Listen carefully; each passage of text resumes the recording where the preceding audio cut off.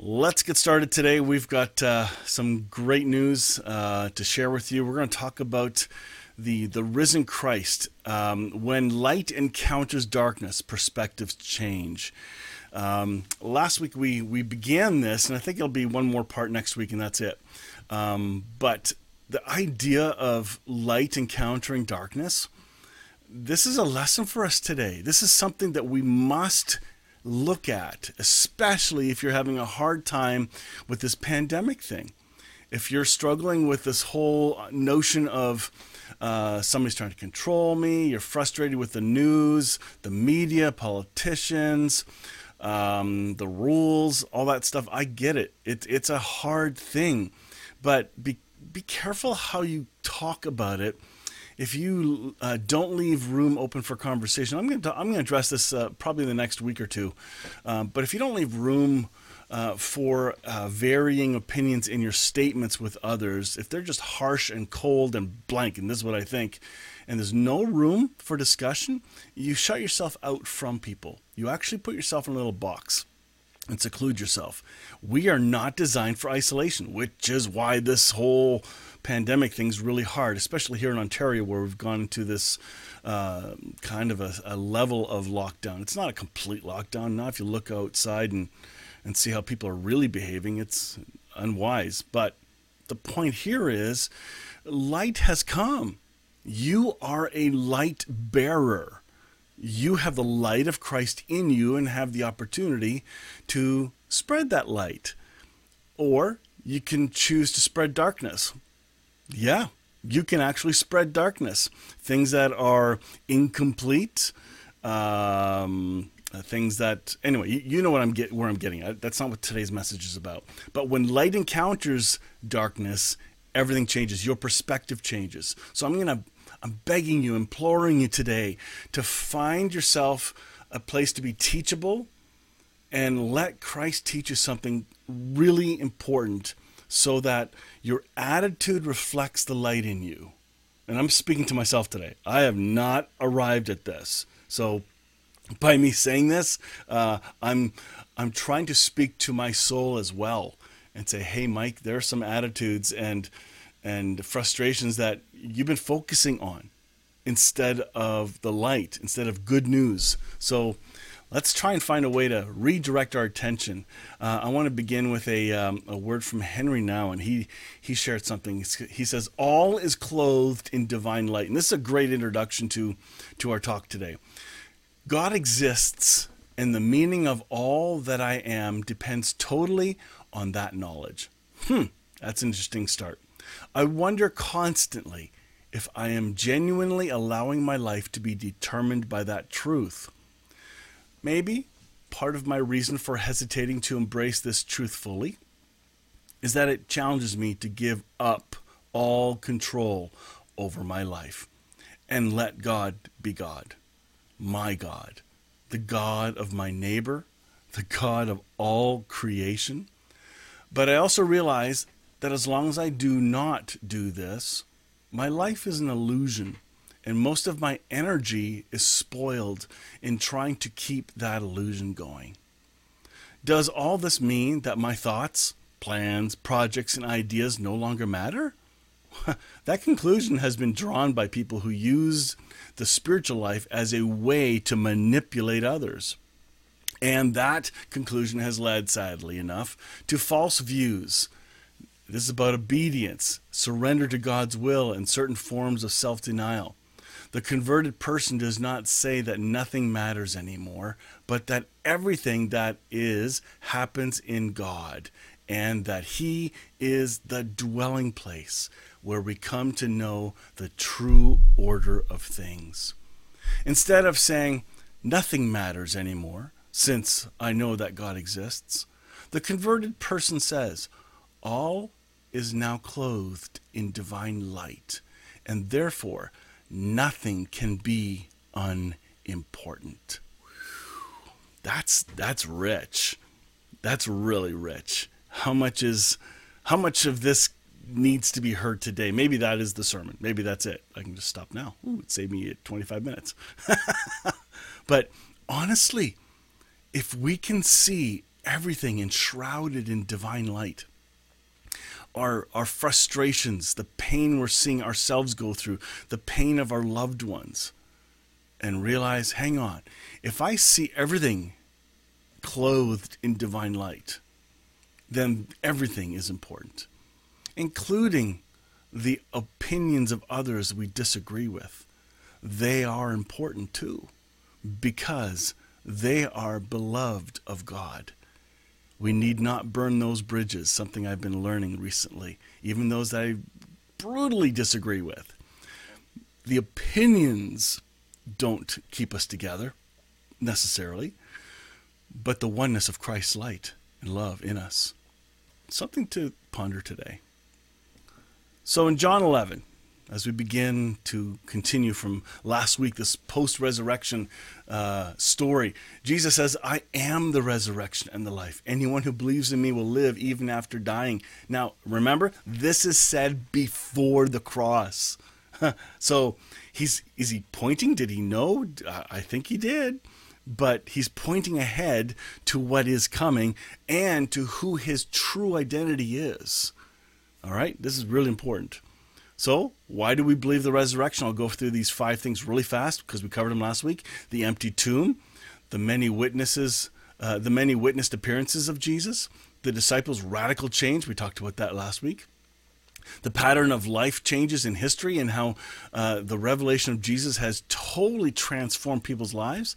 And even looking at BC and AD, that's still impacting us. And I finally looked it up, but that BC is before Christ, AD is Anno Domini, which means the year of our Lord. So it's not talking about after death, because there's a gap of years there. So very interesting when you take a look at all that. So Jesus Christ has made a stamp in history that nobody can deny. They can, but it's from I don't know. I just think, again, revelation comes from Christ. And you'll see that in a couple of the stories that I'm going to share with you. The road to Emmaus. Last week we ended with this. Oh my goodness, I love this story. I love how it reveals that we cannot control what we learn. I was in a small group discussion this week, and as we start to peel back the layers of truth, it can scare you. It can scare me. It has scared me, because it's like, okay, if I have to unlearn that thing I've learned and always believed my entire life, how much more is coming? Like, am I going to end up tossing all my faith? No, we don't have to be afraid of that. Jesus is going to be the one who reveals himself to you. And that's what's going to be really clear in this story. And you're going to find out from deep within. Unfortunately, some of us are so busy in life or staying distracted that we can't hear or sense what God is doing or saying in us. Take a look at this here. After Jesus had suddenly disappeared at dinner. Remember that where these guys were talking to Jesus on the way to the road to Emmaus. He stays for dinner. He breaks the bread, and boom, Jesus suddenly reveals himself to these guys. It's like, what just happened? And he disappeared. Well, here's what they said. We ended with this slide last week. They said, didn't our hearts burn within us as he talked with us on the road and explained the scriptures to us? And within the hour, they were on the way back to Jerusalem, and they found where the 11 disciples and the others who had gathered with them, who said, the Lord has really risen. He appeared to Peter. So here's something really cool. It said there's something burning in their hearts as Jesus was telling these stories on the road. Okay? Like, consider for just a moment. You're having a conversation with somebody about some good news or something that's happening, and you're excited for them. There's a sense of you're kind of knew already, but they didn't know you knew. There's something in you that kind of says, hey, wait a minute. This is exciting. I'm connecting with this. Oh, yeah. I can hardly wait to tell my side. That's what's going on here. There is a profound revelation going on in us. You're going to sense the voice of God. You're going to sense truth in you already. And I believe light speaks to light. The light of Christ is in you. And when you hear something true, it doesn't make it true. It was already true before you heard it. But because Christ lives in you, there is an awakening, wow, for a moment, that hiccup of what is that? And that is Jesus already confirming in you, this is true. There's something I'm leading you in. It may not be complete. You may only be receiving a sliver of truth. So don't mistake that as being the complete truth. There's more here. God sometimes wants to show us something because we're not ready for the next 3 steps. All right. So he has to take us to this other place to help us deconstruct faulty concepts, but he's leading us to greater and deeper truth. That's something to not forget. It goes on. So after this trip to Emmaus, then the two from Emmaus told their story of how Jesus had appeared to them, and as they were walking along the road, and how they had recognized him as he was breaking the bread. And just as they were telling it, Jesus himself appeared. Oh my goodness. Oh my goodness. And just as they were telling it, Jesus himself was suddenly standing there among them. Peace be with you, he said. And the whole group was startled and frightened, thinking they were seeing a ghost. So, first of all, these two get this boo at dinner. And now they go and tell the folks in Jerusalem, and Jesus shows up again and does the funky through the wall trick. Like, of course they'd be freaking out. They thought they were seeing a ghost. Why are you frightened? He asked. Why are your hearts filled with doubt? Look at my hands. Look at my feet. You can see that it's really me. Touch me and make sure that I am not a ghost, because ghosts don't have bodies, as you see that I do. And as he spoke, he showed them his hands and his feet. Still they stood there in disbelief, filled with joy and wonder. Then he asked them, do you have anything here to eat? Well, that's an interesting question. So go back for a minute. Do you remember the story of Thomas? When we're going to cover that one in a minute, where Thomas says, I ain't going to believe this until I touch his side and put my finger through the holes in his hands. I ain't going to believe any of this. So, if that's true, look what happened here. We have Jesus declaring to the disciples in that room. He is telling them, look, I'm not a ghost. I'm actually human. And he shows them the same thing. So we sometimes point at Thomas and go, oh, Thomas the doubter. He just doubted. Well, listen, here's the first time that we see even the disciples had trouble with this. Thomas was not the only one, and Jesus knew it. That's why he told them, here, why are you doubting? Look at my hands, look at my feet. I'm not a ghost. Boo. That's not what happened. And so then he says, do you guys have anything to eat? Why would he do that? Well, let's take a look. They gave him a piece of broiled fish, and he ate it as they watched. So here he is eating. All right? Ghosts don't eat food. He was showing them his humanity. This is really important. He didn't just show up as a spirit looking like a human. He proved to them, I am human, and he ate the same food they were eating. All right? Then he said, when I was with you before, I told you that everything written about me in the law of Moses and the prophets and the Psalms must be fulfilled. So, pause there for a minute. Evidence here that there's much we can learn from the law of Moses, the prophets, and the Psalms. Let's go back and look at those. Not today, but we will, and we do. We don't toss out the Old Testament thinking we don't need that anymore. Yes, we do. It has value. There's much we can learn from it. It was not written to you, but it's written for you so you can see the foretelling of Christ. And here, remember the road to Emmaus, he was explaining all of it to those two disciples. But he'd already told the disciples before that. This isn't the first time. Now here's the best part. Here it is. Then he opened their minds to understand the scriptures. I think right there, the religious world, churchianity, the Western church, the system that tries to recruit people to do behaviors in order to become part of a community or to become more Christ-like, that system needs to see that and realize baloney. Call it out. We don't become better Christians by changing behaviors. We become mature believers because Jesus opens our minds. That is totally different than he opened their minds to understand the scriptures. You can read the scriptures all you want. And some of those have been in church forever, their whole lives.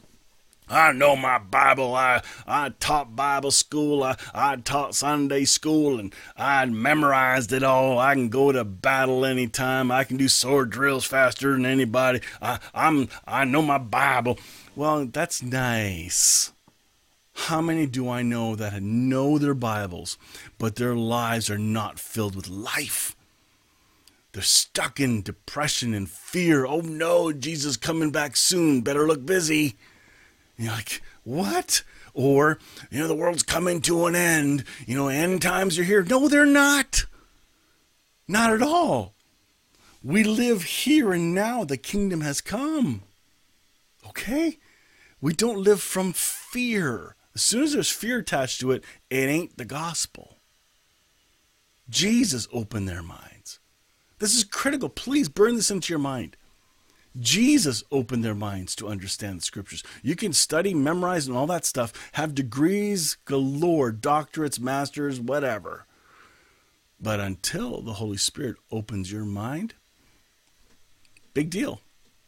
Big deal, really. Who cares? And then he said, yes, it was written long ago that the Messiah would suffer and die and rise from the dead on the third day. He'd been telling them that, and they didn't believe it. This gives me hope, Mike, hope to see that this has been prophesied and it happened, and there are witnesses for it. It was also written that this message would be proclaimed in the authority of his name to all the nations, beginning in Jerusalem.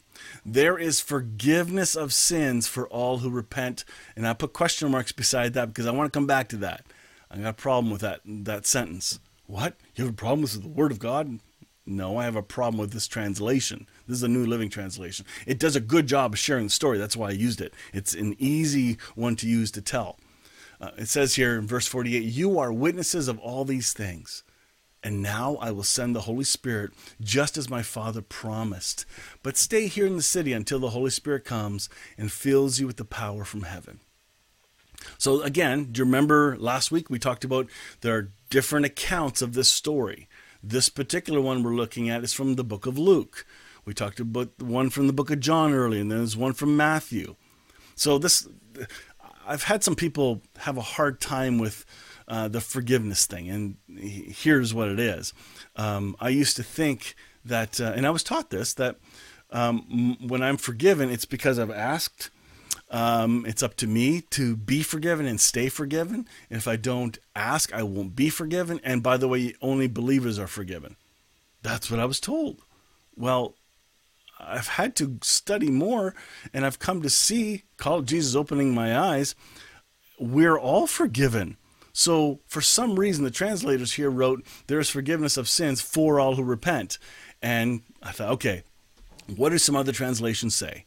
And you're going to like this. So translations matter. Don't stick with just one. And if something sets off a red flag or a yellow flag in your mind of, wait a minute, that doesn't seem like my Jesus. But it says it right there in the Bible. Well, take that little flag and do something about it.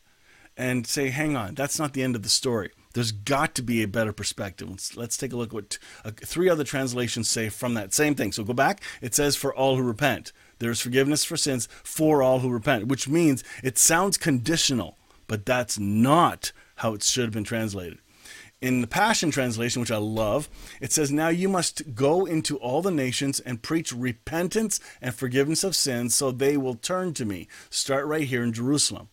So the implication here is preach that they repent and believe. But what are they preaching? That forgiveness has arrived Believe that you are forgiven. Very different than conditional forgiveness.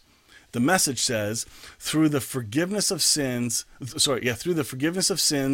proclaimed in his name to all nations, starting from here. It's been proclaimed. The forgiveness of sins is proclaimed, announced, forgiven, forgiven, forgiven. Very different than, you can get forgiven. Come over here, sign on this line, pray this prayer right here, and then it can happen. No. Not at all. What about the thieves on the cross? Those two on either side. What about the centurion who was in charge of the killing of Jesus? What did Jesus do? Did Jesus forgive before he died and finished all that stuff? Yes, he did. So the cross was a declaration of forgiveness, not the condition of it. He didn't need the cross in order to forgive, but we experience, and it's been manifested, revealed through the cross. All right? Jesus submitted to this torture beast called a cross. Brutal, brutal thing. New American Standard Bible says it really well.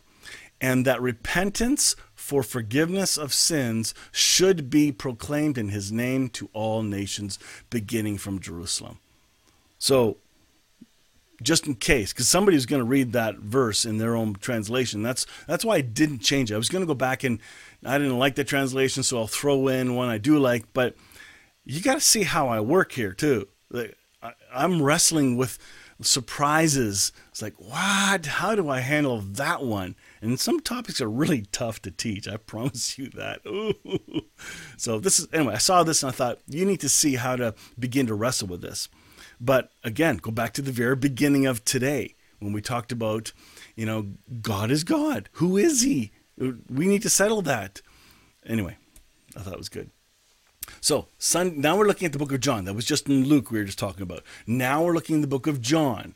This is his lens. John 20, verses 19 to 22. That Sunday evening, the disciples were meeting behind locked doors because they were afraid of the Jewish leaders. Suddenly, Jesus was standing there among them. Peace be with you. By the way, pause. I think this is the Luke story of the two people coming back from the road to Emmaus. This is the same story, okay? As he spoke, he showed them the wounds in his hands and his side, and they were filled with joy when they saw the Lord. Again, he said, peace be with you. As the Father has sent me, so I am sending you. Then he breathed on them and said, receive the Holy Spirit. Well, okay, this is hard. The previous story said, hey, don't leave until I send the Holy Spirit. So, again, this is just a conflict of lenses of how the story was told, all right? But here they are. Something else is confirmed here if you can see it. It says here, he showed them his wounds and his hands and his side. Even in the book of John, just like in Luke. Thomas was not the only one who doubted. So the doubting is not a lack of faith. It means you've got a concrete blockhead that needs to be smashed apart some more because we have blockers in the way of preventing us from seeing and believing. And it can't happen until Jesus allows you to see it and believe it. All right? There are people that are receiving and believing in Jesus that have nobody telling them the gospel because somehow God is showing up in places. I know it's happening in Iran. I know it's happening in the Middle East. I'm hearing stories about this from my Farsi family. I tell you, there is real stuff going on here. And then he says, then he breathed on them and said, receive the Holy Spirit. Man, to be there, that'd be so cool. However that happened, I don't know. But this is without Thomas being there. So does that mean Thomas didn't get the Holy Spirit? Interesting. I believe he did, but this was the experience of that group. 1 week later, Thomas is still going, I ain't going to believe any of this until I touch his side and put my finger in. Okay, this is a week later, it tells us.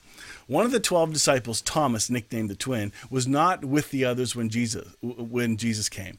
They told him, we've seen the Lord. But he replied, I won't believe it until I see the nail wounds in his hands and put my fingers into them and place my hand into the wounds of his side. Okay, does that sound cocky to you? Yup. He's being super blunt. Okay? He's saying, nah, I'm not going to believe this. This is baloney. That's really basically what he's saying. 8 days later, the disciples were together again.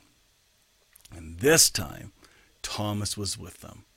The doors were locked, but suddenly, as before, Jesus was standing among them. Peace be with you, he said. And then he said to Thomas, put your finger here. Put your hand into the wound in my side.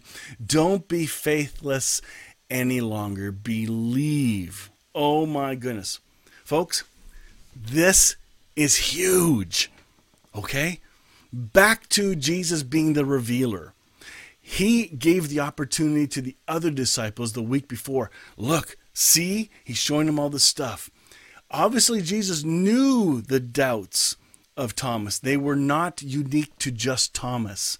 Everyone else also needed that over-convincing. Remember, they've never witnessed somebody coming back from the dead before, okay? Not like this. This is like he is seriously dead, like dead. This is not Princess Bride where he's mostly dead. Not at all. This is like dead. Body was gone. Fini, all right? No more life in it. But their life came back. This is absolutely incredible. So he says, peace be with you. And then he offers and speaks to the doubt of Thomas. We're allowed to have doubts. Oh my goodness, yes we are.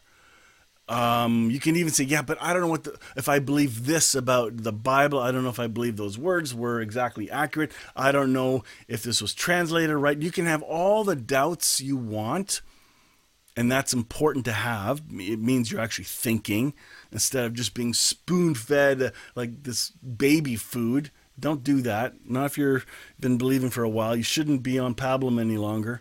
You should be eating the important food, maturing food, adult food. And then he said, don't be faithless any longer. Believe. Here's something really important about this line.